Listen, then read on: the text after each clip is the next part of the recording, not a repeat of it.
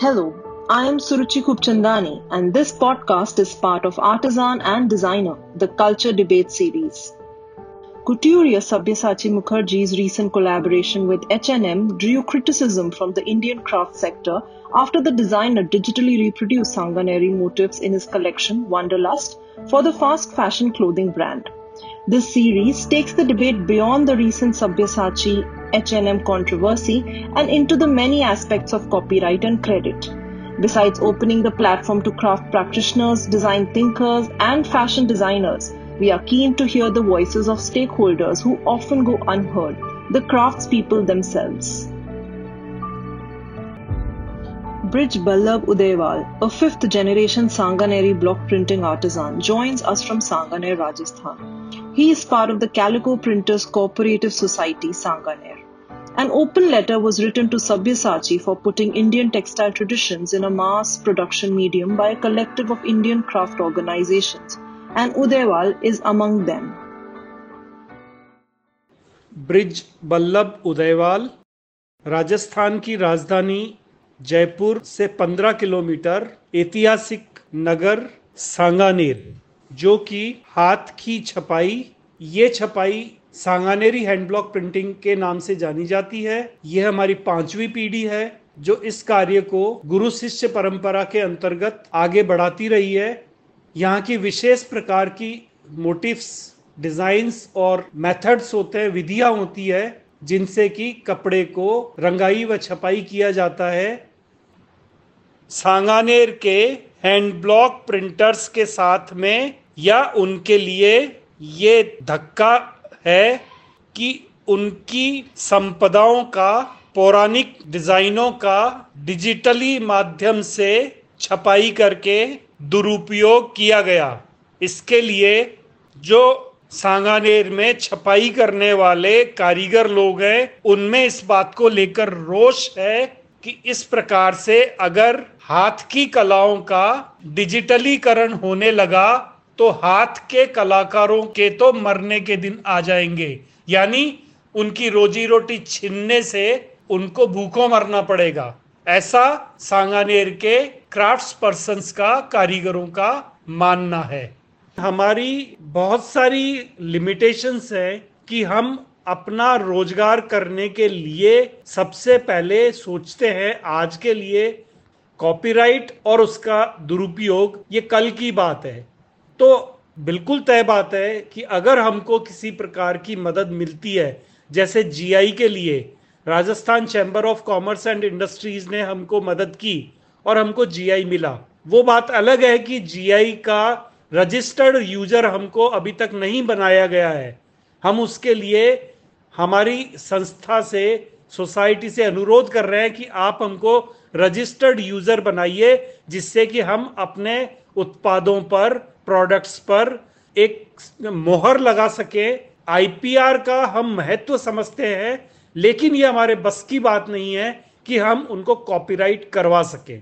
वैसे तो क्योंकि ये हमारी धन संपदा है, इन पर हमारा अधिकार है, लेकिन हमारी तरफ से कोई पुरजोर विरोध नहीं किए जाने की वजह से सब्यसाची ही नहीं, हिंदुस्तान भर में और पूरी दुनिया में दूसरे माध्यमों से, जिसमें स्क्रीन प्रिंटिंग या फ्लैट बेड प्रिंटिंग या रोटरी प्रिंटिंग या डिजिटल तरीका, इन तरीकों से सांगानेर के डिजाइन्स का दुरुपयोग होता रहा है। आज से नहीं, बहुत पहले से होता आया है, लेकिन हमारे हाथों में इसके विरोध में करने के लिए कुछ नहीं है, क्योंकि हम लोग इस विषय में बहुत ज्यादा अवेयर्ड नहीं है।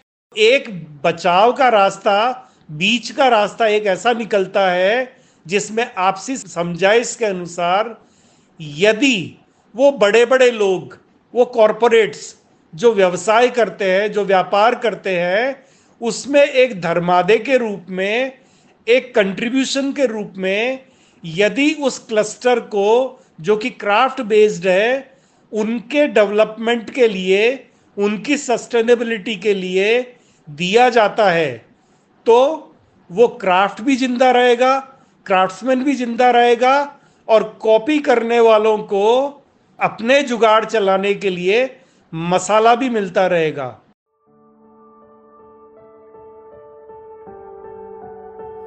Raghavendra Das is a third-generation Muslim Jamdani weaver based out of Bardhaman district of West Bengal. He shares that he observes copy of his design elements through access to Facebook and Instagram. According to him, the competition increases with more replicas available in the market, and that while making first samples is a time and cost-intensive process, copy designs sell more easily at a lesser price. मेरा नाम है राघवेंद्र सिंह दास। मैं waste Bengal में Bardhaman district में कटवा में रहती है। यह गांव में पूरा लोग उधार है। उधारी यहाँ का विभिन्न को नहीं, यहाँ का पूरा गांव में काम है। मेरा ये सोसाइटी है। ये सोसाइटी में आपका 200 उधार है, जिसका सबका काम है, जामदानी का काम है, पूरा हैंड वोवन का काम है, पूरा बोबिन बनाना से पूरा पुशिंग हैंड वोवन है। पहले तो मेरा पिताजी एक काम स्टार्ट किया था, पिताजी काम स्टार्ट किया था, उसके बाद मैं काम स्टार्ट किया है। ये काम 70 इयर्स का ज्यादा ही मेरा यानी हो रही है। अभी तो ऑनलाइन हो गया, इसलिए मेरा डिजाइन भी काफी होती है, एक्जैक्टली सेम भी होती है। और कुछ मोटिव का कलर अलग कर देती है, मोटिव का कोई साइज अलग कर देती है। सब कस्टमर देख के पेज बनती है, इसलिए कॉपी में थोड़ा सा प्रॉब्लम होती है सेलिंग करने के लिए। तो प्राइस का ये प्रॉब्लम होती है। मार्केट में पहले जो डिजाइन होती है, पहले डिजाइन में आपका ज्यादा टाइम लगती है, उसके बाद जो आपको सैंपल मिल जाएगा, सैंपल से देखेंगे तो आपको जल्दी काम बन जाएगा, इसलिए प्राइस का प्रॉब्लम होती है। कॉपीराइट का मीनिंग हम जो खुद डिजाइन बनेंगे वो डिजाइन अलग पर्सन नहीं बनाती है। हाँ, मेरा यहाँ में आपको बहुत सारा डिजाइनर का काम होती है। यहाँ में उसका डिजाइन में ओनली उसके लिए बनाती है, उसका डिजाइन अलग कोई डिजाइनर का कोई कस्टमर से हम नहीं देंगे। ये बॉन्डिंग होती है। Goli Sambaya and P. Bhanarushi are Ikkat and Telia Rumal weavers based out of one of the most prominent Ikkat weaving clusters, Nalgonda, in Telangana. They share that because of powerloom copies of their craft, their business has decreased. They were involved in the GI process of Telia Rumal, which was given to their village, because of which they understand its importance. मेरा नाम गोली सांबैया madam. मैं पुट्टपाका गांव में रहता, मैं Nalgonda district में रहता। 15 ईयर्स से कर रहा है ये काम, मेरा फादर से सीखा। अभी तो 37 ईयर्स से काम कर रहा है। मैं टाई एंड डाई वर्क करता हूँ madam, warp ikat and weft ikat, sarees and dress materials, fabrics, dupatta, stoles etcetera etcetera. Copy कर रहा है वो मालूम है मैडम, कॉपी कर रहा है। कोई डिजाइन हैंड में करने तो वो डिजाइन प्रिंट में आ रहा है। इसके लिए थोड़ा हैंड वर्क का थोड़ा कम हो गया काम। यही डिजाइन सिल्क साड़ी में रहता, ये 200 साड़ी में यही डिजाइन सेम रहता। इसके लिए थोड़ा बिजनेस डल हो गया। मेरे गांव को पर्टिकुलरली तेलिया रुमाल पेटेंट भी है। P. Bhanarushi shares his pride for his village receiving GI for Telia Rumal. And though he is aware of Ikkat motifs being used as prints and powerloom being sold as handloom, he admits that this is beyond their control. Issues like business hit due to the pandemic and his next generation's reluctance to join the business concern him more. बहुत खुशी हुआ है मिलने से। अभी तो नया है ना, ये तो कोरोना आया था अभी, इसीलिए डाउन हुआ था। मगर हम तो कर रहे हैं, यही काम कर रहे हैं अभी। सबको काम नहीं मिल रहा है ये काम, तो इसीलिए आगे तो हमारा बच्चे नहीं कर पाएगा। आगे 10 साल के बाद कोई भी नहीं कर पाएगा ये, उसके बारे में कुछ भी नहीं करेंगे ना हम। ये प्रिंट हो रहा है, पावरलूम में चल रहा है, ये सब कुछ को हैंडलूम वाला सब कुछ चल रहा है। वो हमें तो पता है, मगर कुछ नहीं कर पाएंगे। Imran Qasim, a 9th generation Banarsi sari weaver, understands copying of designs with relation to the demand in the market.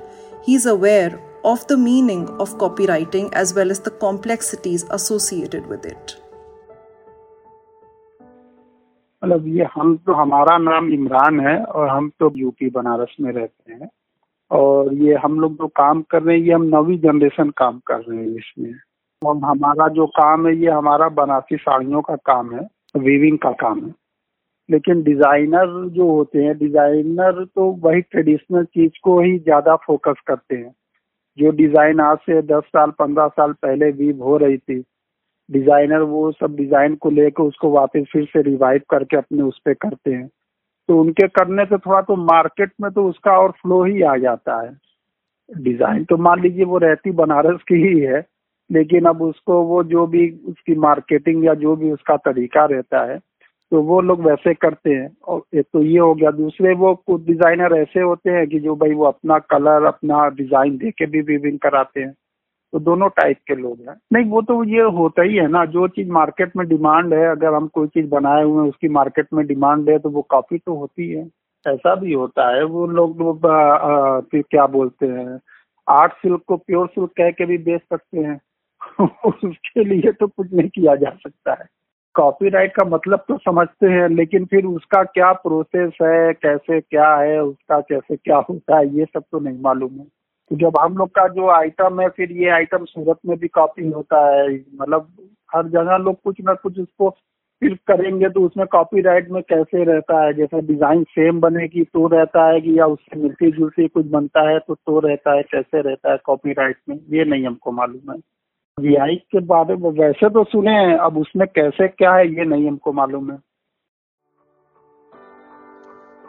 These are some voices from the ground, some more articulate and defined than the others, but all equally important if we are to take note of what connects and disconnects craftspeople to the issues of copywriting and guarding their craft traditions, access to information, facilitation, or the need of a sustained livelihood.